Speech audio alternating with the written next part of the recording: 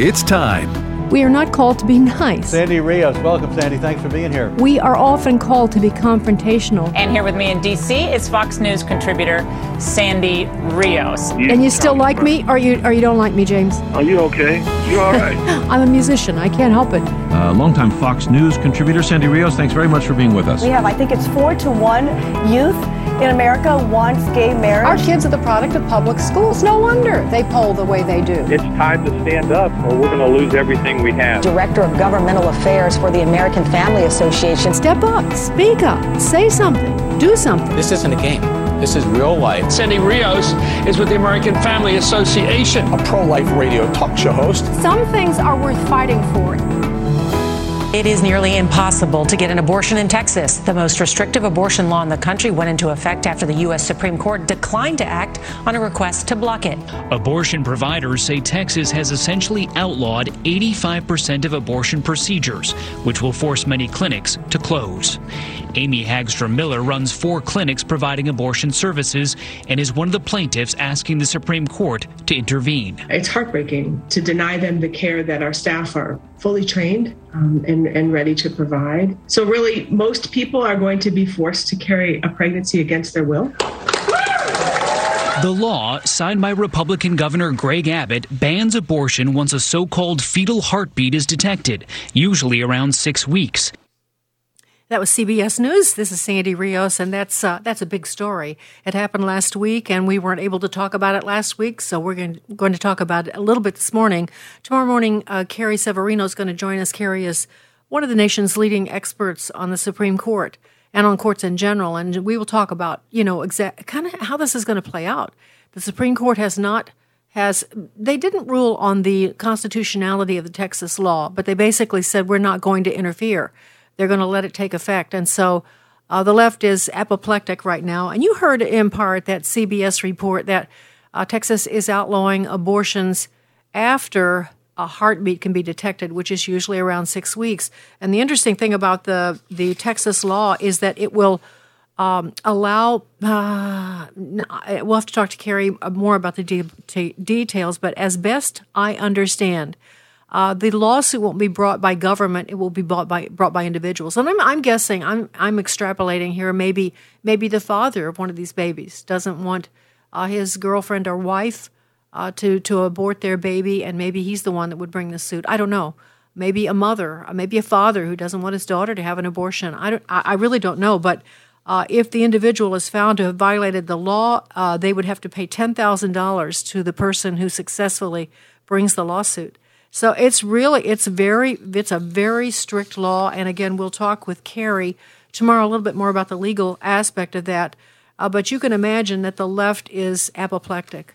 They are apoplectic, and because they're worried that Roe versus Wade will be overturned or ignored, and we can't have that because for whatever reason, you tell me, the left loves the bloodletting of abortion. They love it. It means more to them than almost anything. They will vote for almost anything, including the destruction of the country, as long as the person that they're considering to cast their vote for will support abortion. And they are passionate about it. They try to make it sound like it's good. It's really good, these abortions. They save women. But of course, it's really not true. Abortion was, I maintain, and I've been fighting this issue for several decades now. And the thing that always occurs to me is that abortion really is about men's freedom. Women in the long run, and I'm going to read you a few comments from women to show you that in the short term, many of them think this is great. It's freeing them. They're told by the feminists that they can be, have the same opportunities as men. That was the mantra a long time ago. And on some level, that's true, of course. But what they don't factor in is the personal trauma of going through an abortion. And as much as they want to make it sound like it's, like no big deal, it's a very big deal. I've heard too many testimonies from women who've had abortions and the emotional response and how the feeling of it. I just don't feel like I want to get graphic about it on this mic right now. But let me just say that you don't just go in and take a pill and it's over. You have horrendous invasion of your internal parts. And when you take the baby's life, even though it's small, you know it. You feel that suction. You hear it. You hear all kinds of really horrible sounds.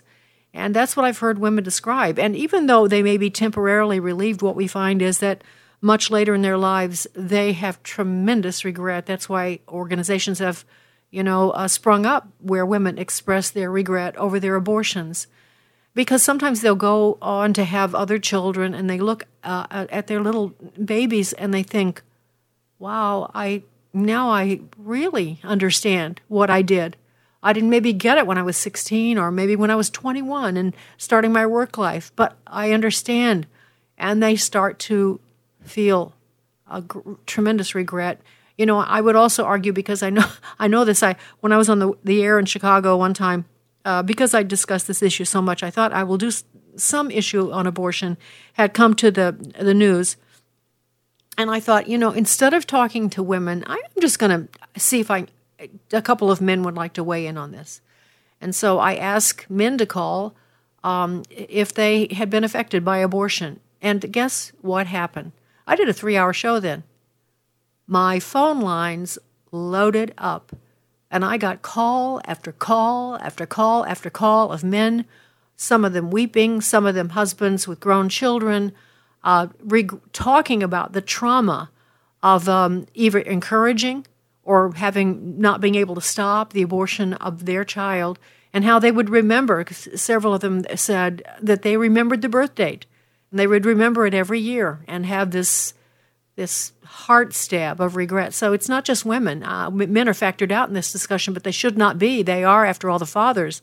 And I would maintain that abortion is really especially tailored for men who don't want any ties, who love their sexual freedom, who love to play around, married or unmarried, and they sure don't want to have to be tied to a baby and support it financially. So this is great for them because they actually are the most likely, the groups I just gave you, they are the most likely to just forget it. They are just using women, and it's interesting too. I think abortion has undermined future relationships because couples, maybe they are very much in love, whatever that means, and dating, and the girl gets pregnant, and the boy says, "We have to abort this baby. We're not ready. Of course, I love you, but you have to finish school, and I have to finish school, yada, yada, yada." And then the girl acquiesces because she loves this guy, and she goes and gets this abortion, but she's the one that has to go through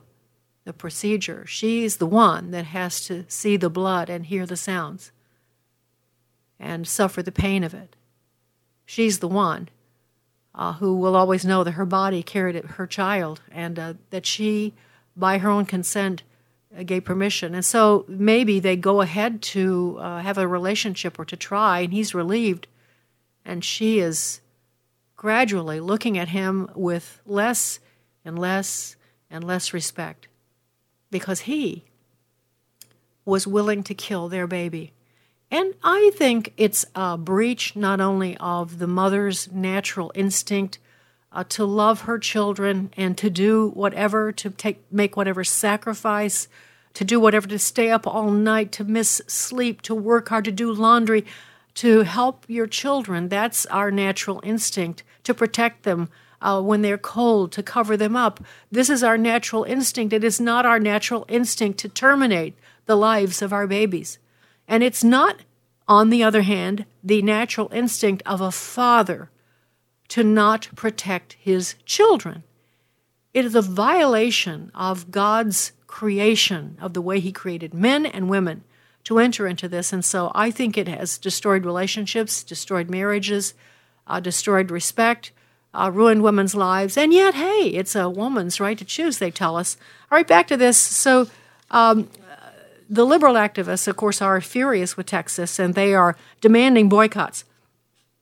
And just to kind of remind you what that means, that's boycotts like they did in Georgia. Georgia passed a strict abortion law, and they started moving out movie-making organizations.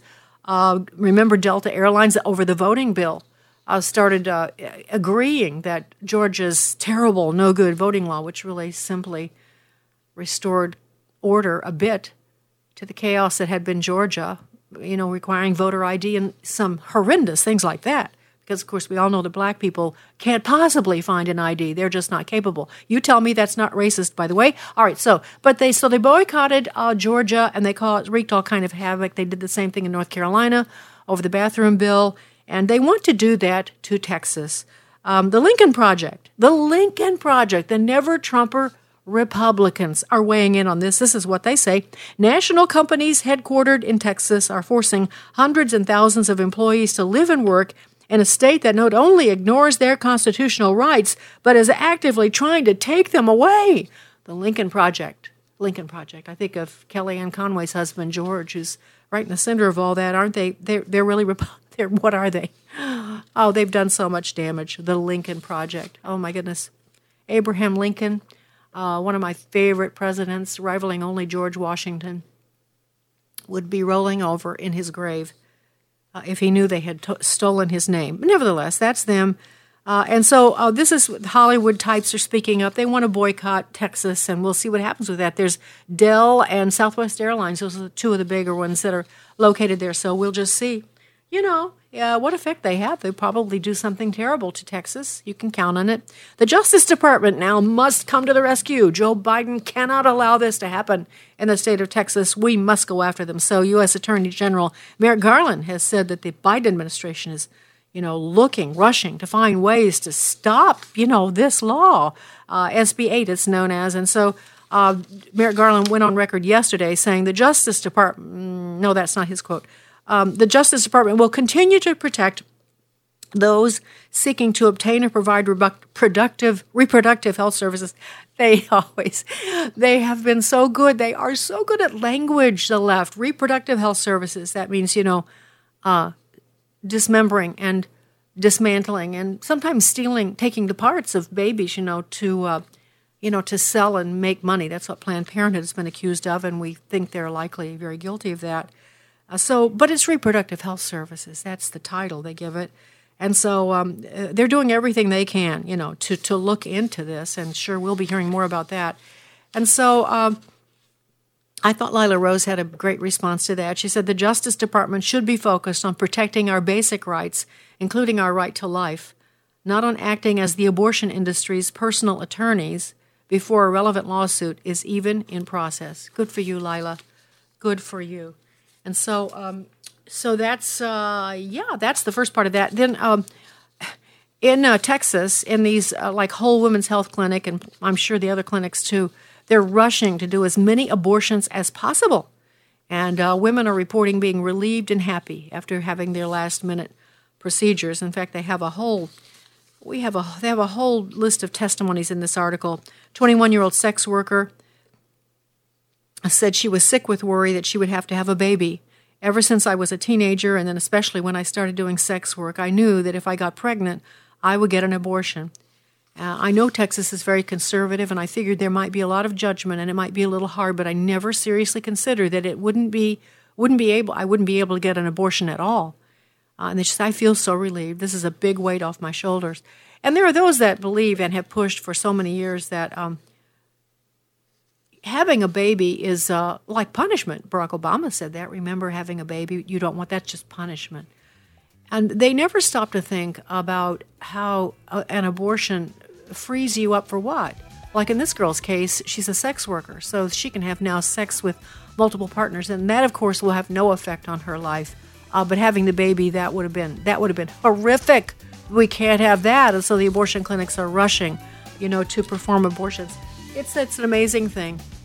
We have been twisted and wicked for a long time. You sometimes wonder how God has had as much patience with us as a nation. And so I fear for my country. I fear for my countrymen. But nevertheless, we continue to speak the truth and try to pull people out who are willing to hear from that whole delusion of wickedness. This is Sandy Rios in the morning on AFR Talk.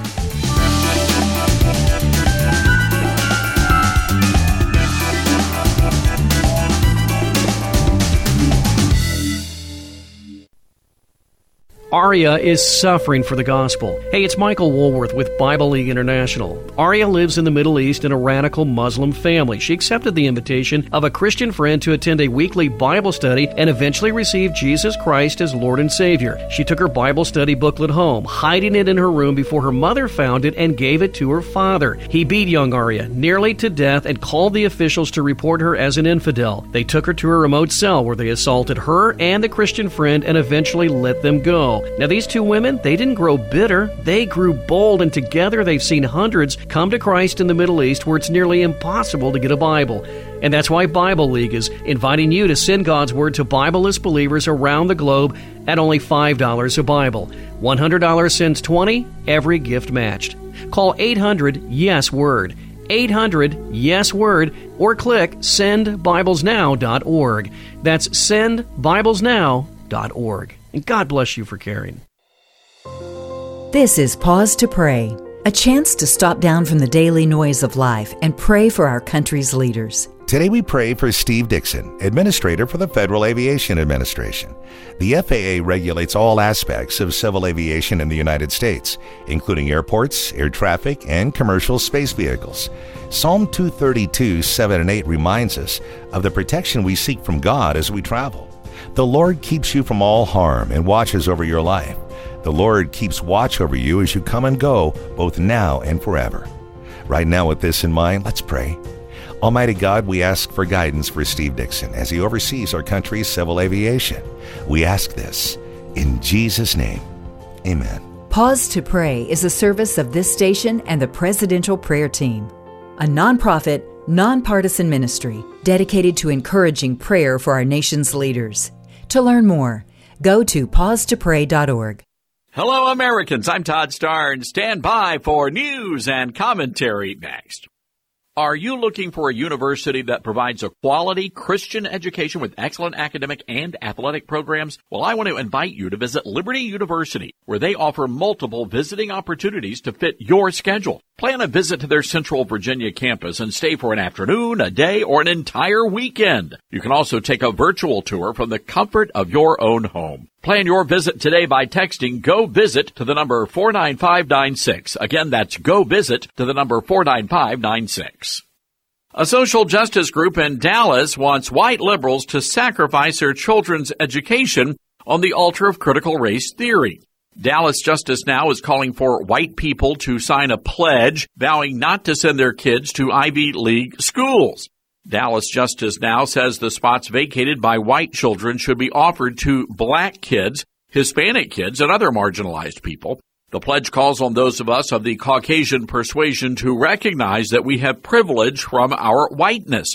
I have no doubt that some liberal parents will absolutely sign that pledge. Can you imagine? Trust fund Tommy planning to go to Harvard to get an MBA only to end up at welding school. That being said, the country would be better off if more parents, black and white, sent their kids to a trade school or a Christian school. I'm Todd Starnes. Sandy Rios in the morning on American Family Radio. High News private evacuations tell Fox News that the State Department is the only reason their planes have not left Afghanistan.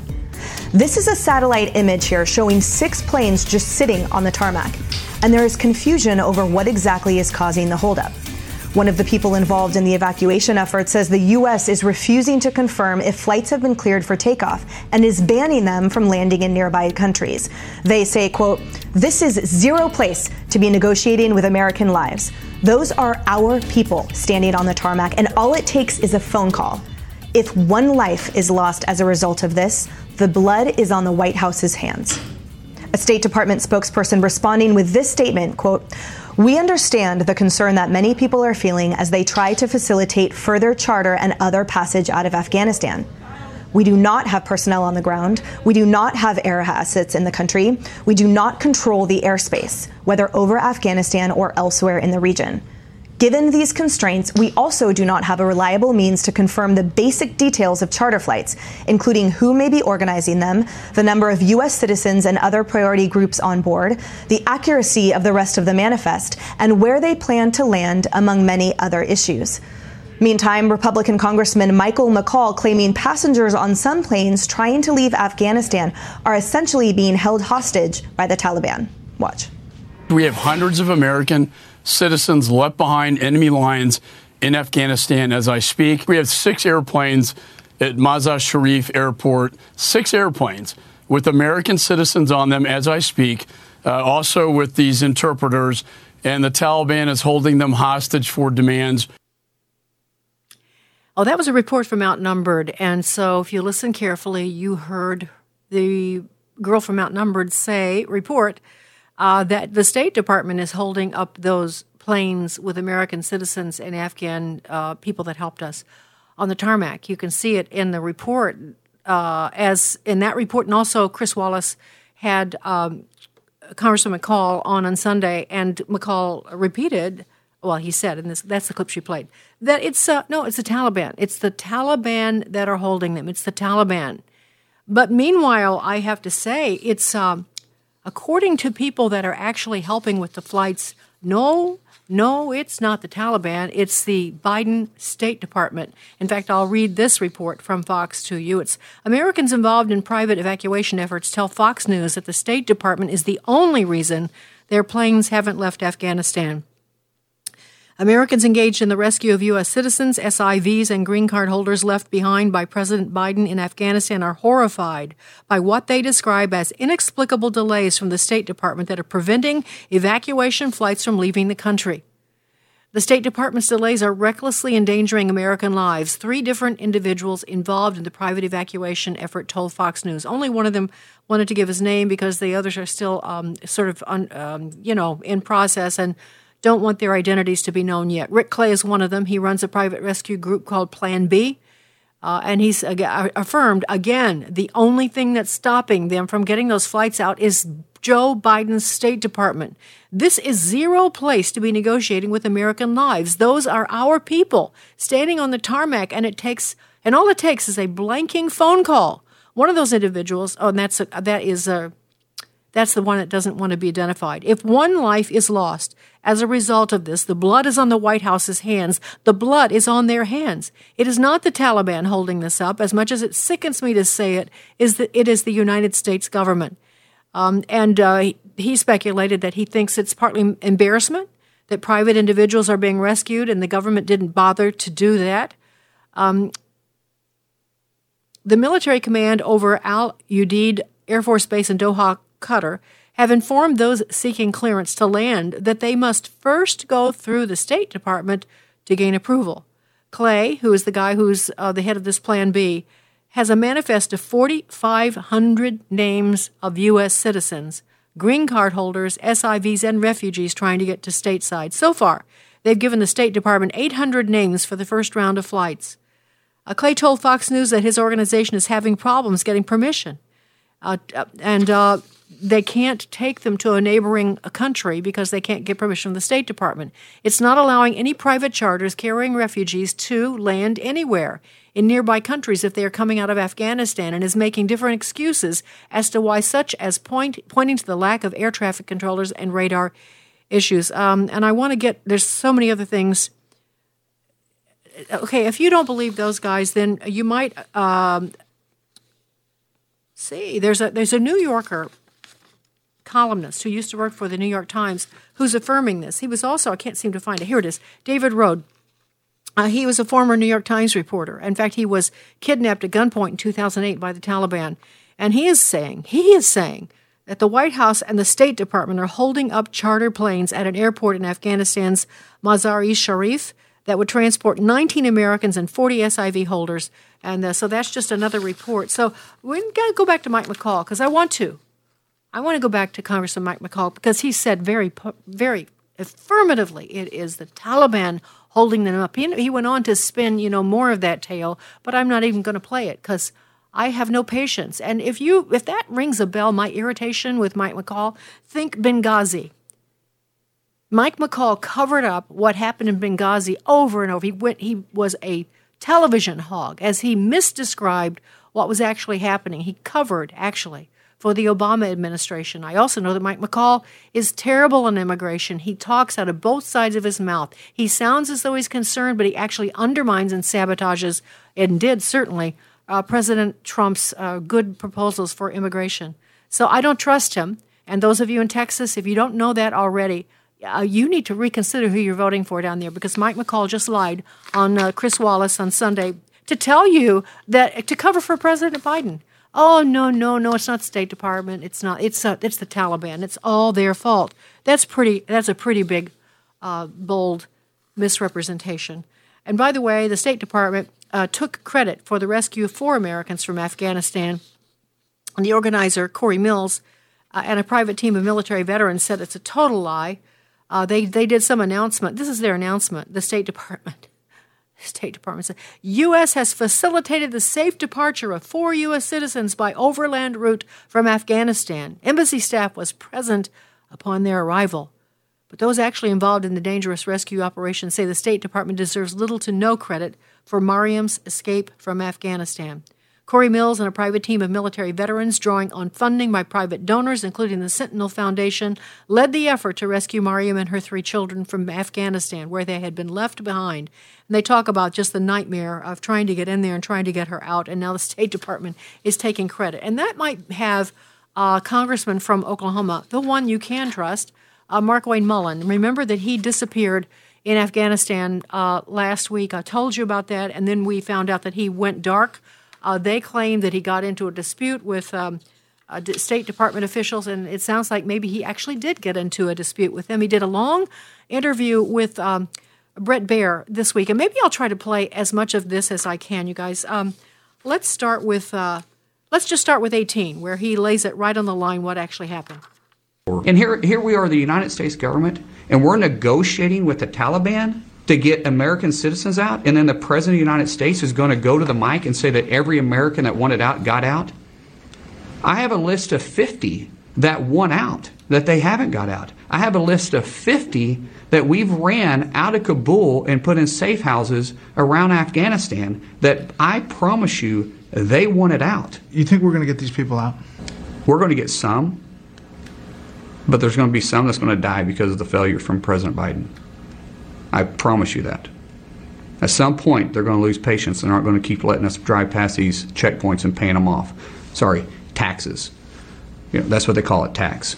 And when I say that blood is on his hands, that means the President Biden's hands, I mean that with everything in my heart.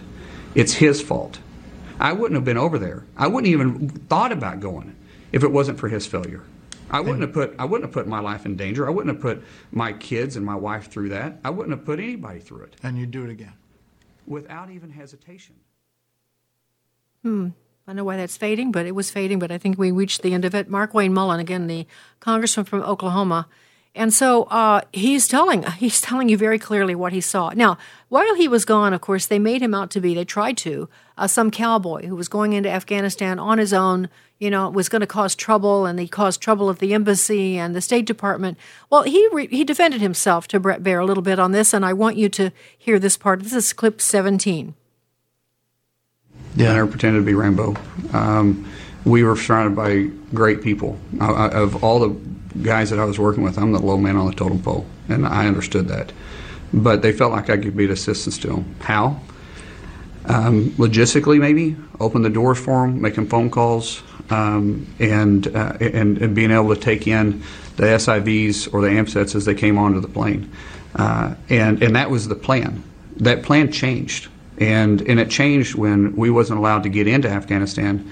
We quickly realized that the president and the State Department, General Milley, General McKenzie, were lying to the American people by saying everybody that wanted out could get out. That's a lie. That is a bold-faced, 100% lie, because we're working with these individuals. And you know today that there are just a bunch of them still stuck there. Right now, as we speak, right before we started talking, I called the guys that are still over there, and they said there was 5 planes sitting at Mazar-i-Sharif with AMSETs, SIVs, and refugees on it. And American citizens, special immigration visas, and refugees. And they may be P1, P2s, which are levels of refugees that we can get out. But they can't get clearance to get out because no country is willing to help. When we called the State Department about this, the State Department said, we're not in control of the airspace, we're not handling any of that. Well, it's our mess. I don't care which way you think about it, it's our mess. The United States created this vacuum to allow the Taliban to come in. The President Biden, in his horrific withdrawal, has caused this to happen. Do you have any regrets about what you did? Absolutely not. I'd do it again tomorrow. We were saving people's lives. Congressman Markwayne Mullin, I want to point something out. I just featured 2 congresspersons just now, 2 congressmen. One from Texas, Mike McCall, and one from Oklahoma, Markwayne Mullin. One went on television and completely lied about the State Department having nothing to do with the inability of planes who are lined up at the airport in Kabul or even other refugees that the State Department's not trying to get them. It's not stopping them. It's the Taliban. That's what he said. This guy from Texas, the guy that those of you in his district in Texas that you elected. It's interesting to me the difference one man can make. Mike McCall was one of the big reasons Benghazi was never, we never got in there. We never did what was right because he lied about it. He stonewalled it. And yet he's got great hair and he loves to go on television. And he makes you think he's a conservative, but he is not. I always say to you, look at what a man does. Nobody says look at what a man does. And so let's look at another man who's a congressman, the one from Oklahoma, Markwayne Mullin. What did he do? He took his life into his own hands. It was very dangerous to go there. He said in another part of that interview that, of course, his wife didn't really want him to go. He's got a family. And he said, I'm not Rambo. But they asked him to come. The guys on that mission asked him to come because he was a congressman and he was in sympathy with what they were trying to do. And they felt he could open doors more than they can because they're just private citizens. He's a U.S. congressman. And so he put his life on the line. I would say look at what he did and think about who the kind of person you want to vote for. Do you want a Mike McCall? Or do you want a Markwayne Mullin?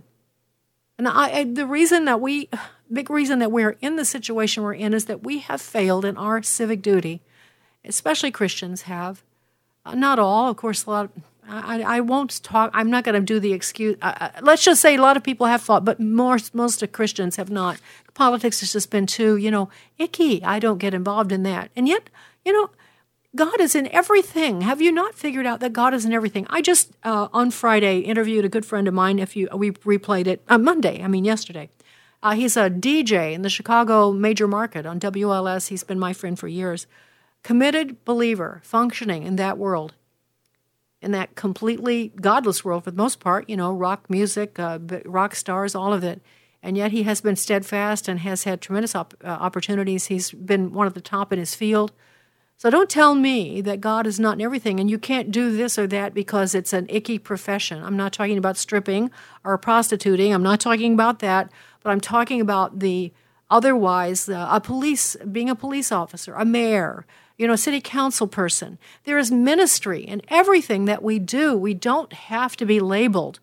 We don't have to have an official a title of some sort of a mission. God calls us to be on mission wherever we are. And that's why when good people who believe in truth and righteousness and justice, real justice, they deserve our support because our God wants truth and justice. And if we love Him and we love justice, then justice demands, as far as I'm concerned, that we vote for people who are just and want justice. And so I know you probably don't need this lecture right now because I think most of you are understanding that the wheels are coming off this beautiful bus that God has allowed us to be raised and nurtured in.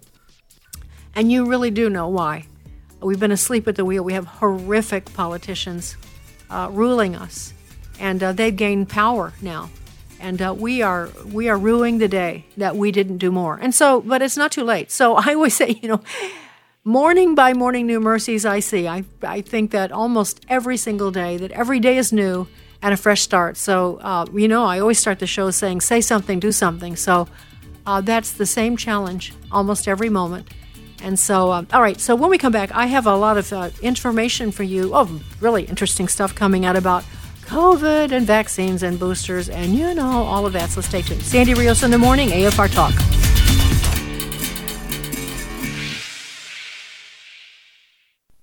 I interviewed family counselor Dr. Kathy Cook about practical ways that families can overcome too much technology in the home. Be a tech-wise family in a tech-driven world. An article by Rebecca Davis. She just gave really great practical ideas about replacing that technology. It becomes easier for your family to actually engage with each other instead of with the screen that's in front of them. To read this article and more, visit afajournal.org. Christians today are burdened with feelings like guilt, discouragement, loneliness, and grief. But it doesn't have to be that way. This week on Pathway to Victory, Dr. Robert Jeffress shows us how to overcome the emotional mountains that keep us from experiencing the blessed life. Learn how to move from discouragement to hope and from guilt to repentance this week on Pathway to Victory. Weekday mornings at 6 Central on American Family Radio. Always being prepared to make a defense to anyone who asks you for a reason for the hope that is in you. My name is Abraham Hamilton III, and this is the Hamilton Minute. Many who oppose Christianity target their hostility on our foundation, the Bible. They say it's unreliable because Genesis 1 and Genesis 2 are contradictory accounts of the creation story. In actuality, the two chapters are complementary and not contradictory. When Jesus was asked about marriage, he quoted from both chapters 1 and 2 in saying that he made them both to be male and female in the beginning, and for this cause shall a man leave his mother and father and cleave unto his wife. Genesis 1 is an overview of the creation story. Genesis 2 is an up-close examination of day 6. If Jesus relies on them both, so can we. Listen each weekday from 5 to 6 p.m. Central for the Hamilton Corner with Abraham Hamilton III, Public Policy Analyst for the American Family Association. Emmy was in a bad relationship when she found out she was pregnant. Her boyfriend told her to get an abortion, which she seriously considered. I knew that if I got an abortion, a part of me would be broken. Emmy went to a preborn center in need of guidance. They honestly were able to put every fear at ease and let me know that it was going to be okay. Because of them, he's here. I couldn't imagine my life without him. Preborn clinics introduce moms in crisis to their babies through ultrasound while providing hope, love, and the gospel in action. When an expectant mother meets her baby on ultrasound and hears the heartbeat, she's 80% more likely to choose life for her baby. To find out more, go to preborn.com. That's preborn.com. Or dial pound 250 and say the keyword baby. That's pound 250 and say baby. Your love can save a life.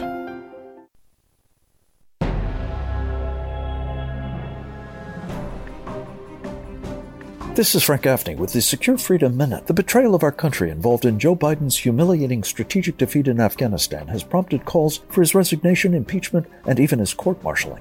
As awareness grows that a prime beneficiary of this debacle is the Chinese Communist Party, the fact that it has deeply compromised the president and his team can only reinforce demands for accountability. Unfortunately, other betrayals are also aiding Communist China. Even uber-leftist George Soros recognizes that, quote, the U.S. and China are engaged in a life-and-death conflict, unquote, and warns Americans should not invest in such an enemy. Yet, Politico reports that Wall Street and other business groups are working with so-called progressives on Capitol Hill to block legislative initiatives aimed at punishing the CCP for its human rights abuses and national security threats. Such betrayals must be terminated forthwith, and costs accrue to their perpetrators. This is Frank Gaffney.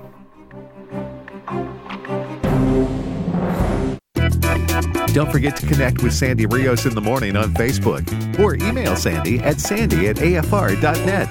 That's sandy@afr.net. Sandy Rios in the morning on American Family Radio.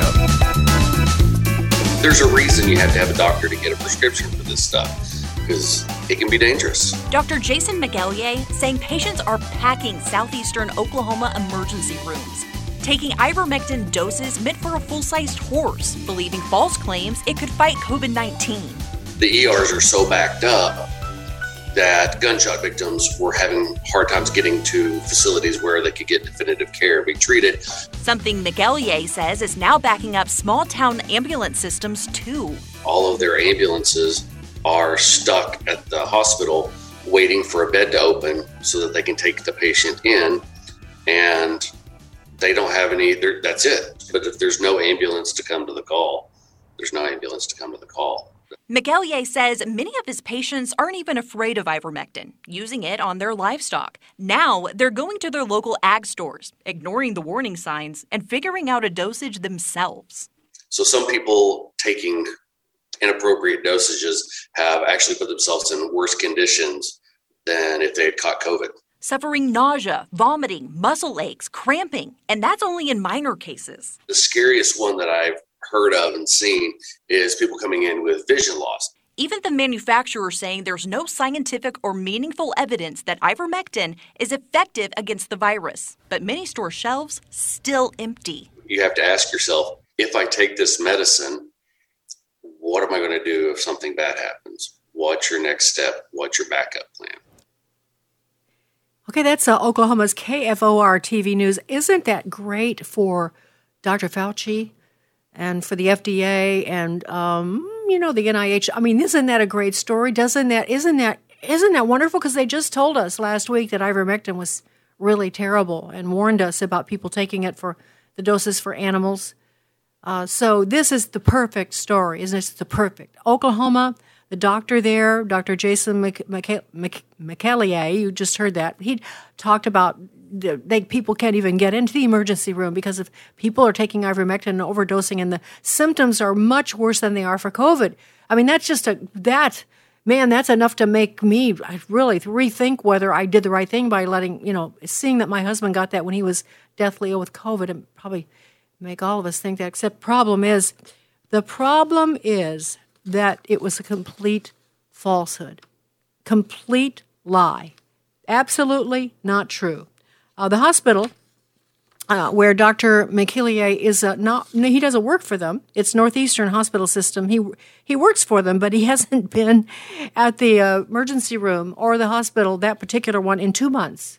And so this is what the hospital actually said. They issued a statement, and they said Mr. McEllier is affiliated with the medical staff. He has not worked in the location in question for 2 months, nor has he treated any ivermectin overdoses. Although Dr. Jason McEllier is not an employee of NHS Sequoia, he is affiliated with a medical staffing group that provides coverage for our emergency room. With that said, Dr. McEllier has not worked at our Sallisaw location in over 2 months.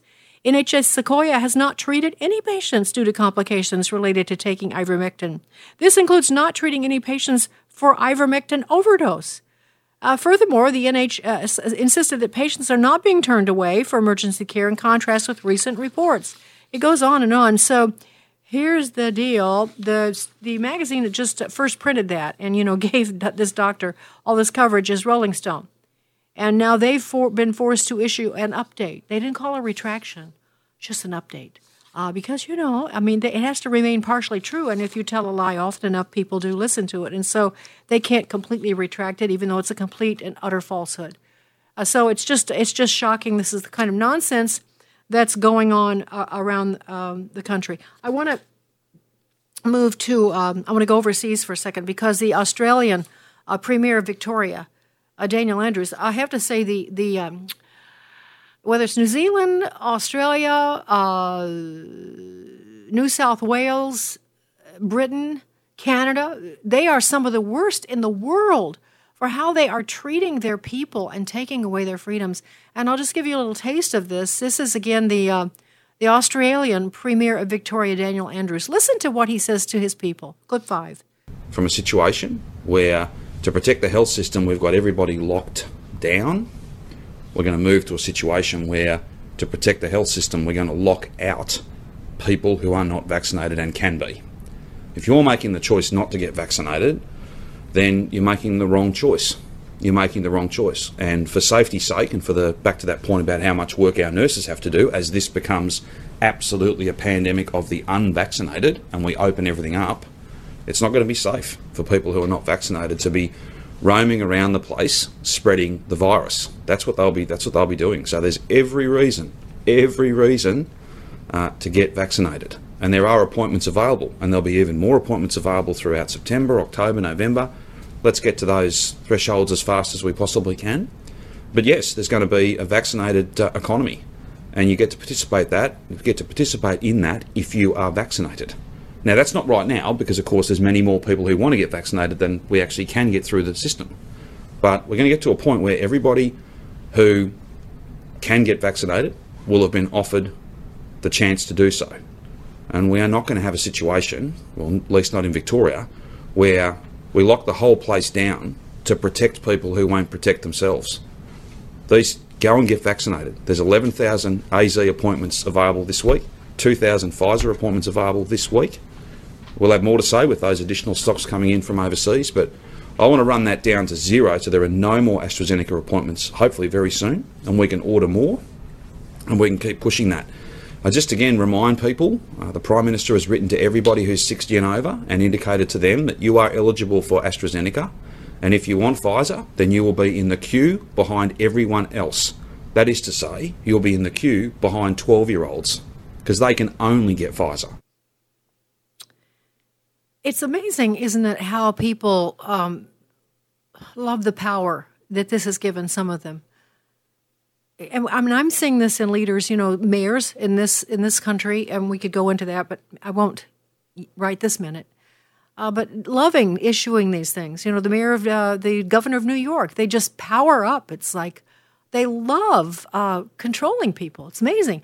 And it does kind of help you understand how, I'll just pick on the Nazis because, that comes to my mind, how regular people became Nazis and exerted power over other people, their neighbors and other people, and they just kind of liked it. They got kind of high on it. It wasn't like mass murderers who became Nazis. It was like bakers and, street cleaners and, people who, newspapermen. It was people who had jobs and were your neighbors. They were the ones who ended up working in the death camps. It wasn't some strange breed of weird people. It was people. And so they're loving doing this. And so he talks, he talks about this pandemic of the unvaccinated. And, we keep hearing that too, don't we? The problem is, I told you, for instance, in Israel, they have almost 100% vaccination because they forced everyone to take it. And yet they're having an outbreak. They're having an outbreak of COVID. Now, how does that happen? They're having such an outbreak of COVID that Sweden, if this isn't ironic, I don't know what is. Let's just say, by contrast to the southern part of Australia, Sweden is banning travelers from Israel, which is one of the most vaccinated nations. Sweden became the second European Union country to ban Israeli residents from entry due to a rise in COVID cases in Israel, despite the country being one of the most vaccinated countries in the world.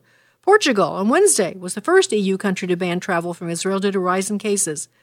And so let's see, wait a second, but isn't this a pandemic of the unvaccinated? Well, if it's a pandemic of the unvaccinated, how come we have to have a booster now? How does that work? Why do we need a booster? I thought the vaccinated were safe. We were told, 96, 99% safe, and then it kind of slipped, and now it's like 43% you are safe if you have the Pfizer vaccination, but it's losing its efficacy now. We have to have a booster because it's not working, and now some countries are banning people who've been vaccinated because they're breaking out in COVID. Does that make sense to you? Does it make sense to you that maybe a lot of this is just not true? It should. It should make sense to you. In fact, New Zealand is going crazy. They're going crazy over this. And I have in my hand, oh, wait, I just tossed it over. Well, okay, I dropped it. It's too far for me to grab it. But I think the story was that they've got one person who has COVID. The first case in 6 months. The first case in 6 months. And they're going crazy, locking down their citizens. Okay, so other stories, because I want to give you some good stories if I can. I want to say to those of you who are in the military, the Pentagon is now threatening that they have a range of tools to compel service members to get the COVID-19 vaccine.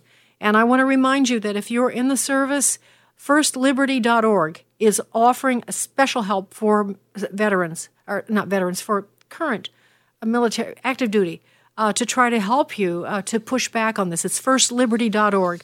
And so I just wanted to tell you that. Also, okay, this is the good news.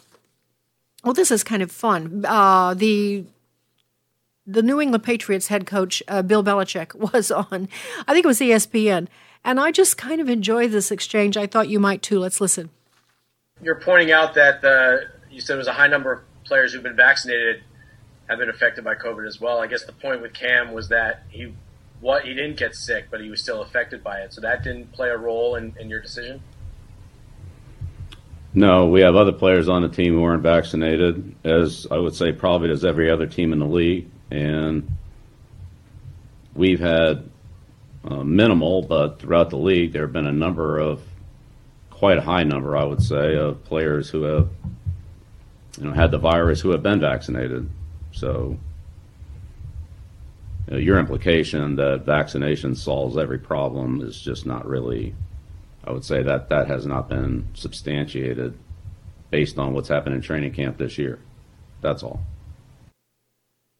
Yeah, so that's pretty courageous, isn't it? When the NFL is caving like, all these teams, and he's saying, well, we have a lot of players who've been vaccinated and now have the virus.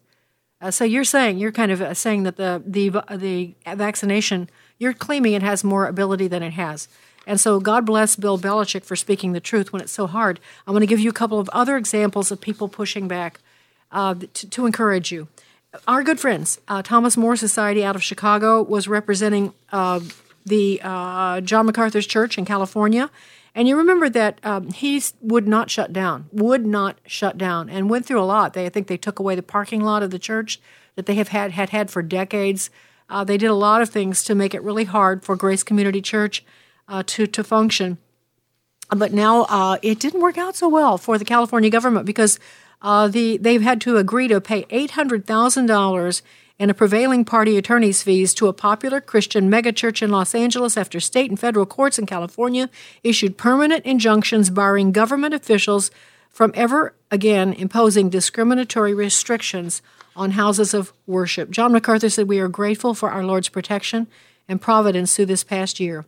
Our commitment to the Word of God and His church has never wavered. We have simply continued to stand firm, as we always have and always will. We put our trust in the Lord Jesus Christ, who is the head of the church. Over the past year, our congregation has seen His hand of blessing in ways like never before, and the Lord's promise has been realized. I will build my church, and the gates of hell will not prevail against it." I just thought you'd love to know that there's something really good happening. Also, down in Florida, the governor of Florida has started fining businesses $5,000 for violations of the vaccine passport ban. So if local governments or entities are forcing people to show evidence of, having a vaccine, $5,000 ban. Also, Governor DeSantis is withholding payment from, I believe it's school boards and people affiliated with them.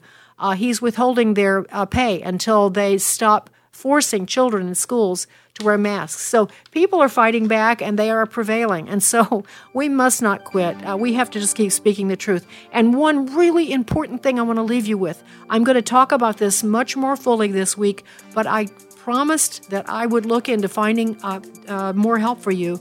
I know a lot of you are sick with COVID and looking desperate for help. MyFreeDoctor.com is a completely new entity. I'm going to do a complete interview with them about what they do. You don't use insurance. You call them. They will prescribe whatever you need. And then if you want to give, you can give a donation. If you can't afford it, they will still take care of you. It's MyFreeDoctor.com. Some of the best minds in the country on this issue are working with this. It's MyFreeDoctor.com. Okay, so Frontline Doctors is having a little bit of a struggle technically right now, and so that's why some of you have not heard back from them. So myfreedoctor.com. Okay, thanks for listening. Sandy Rios in the morning on AFR Talk. The views and opinions expressed in this broadcast may not necessarily reflect those of the American Family Association or American Family Radio.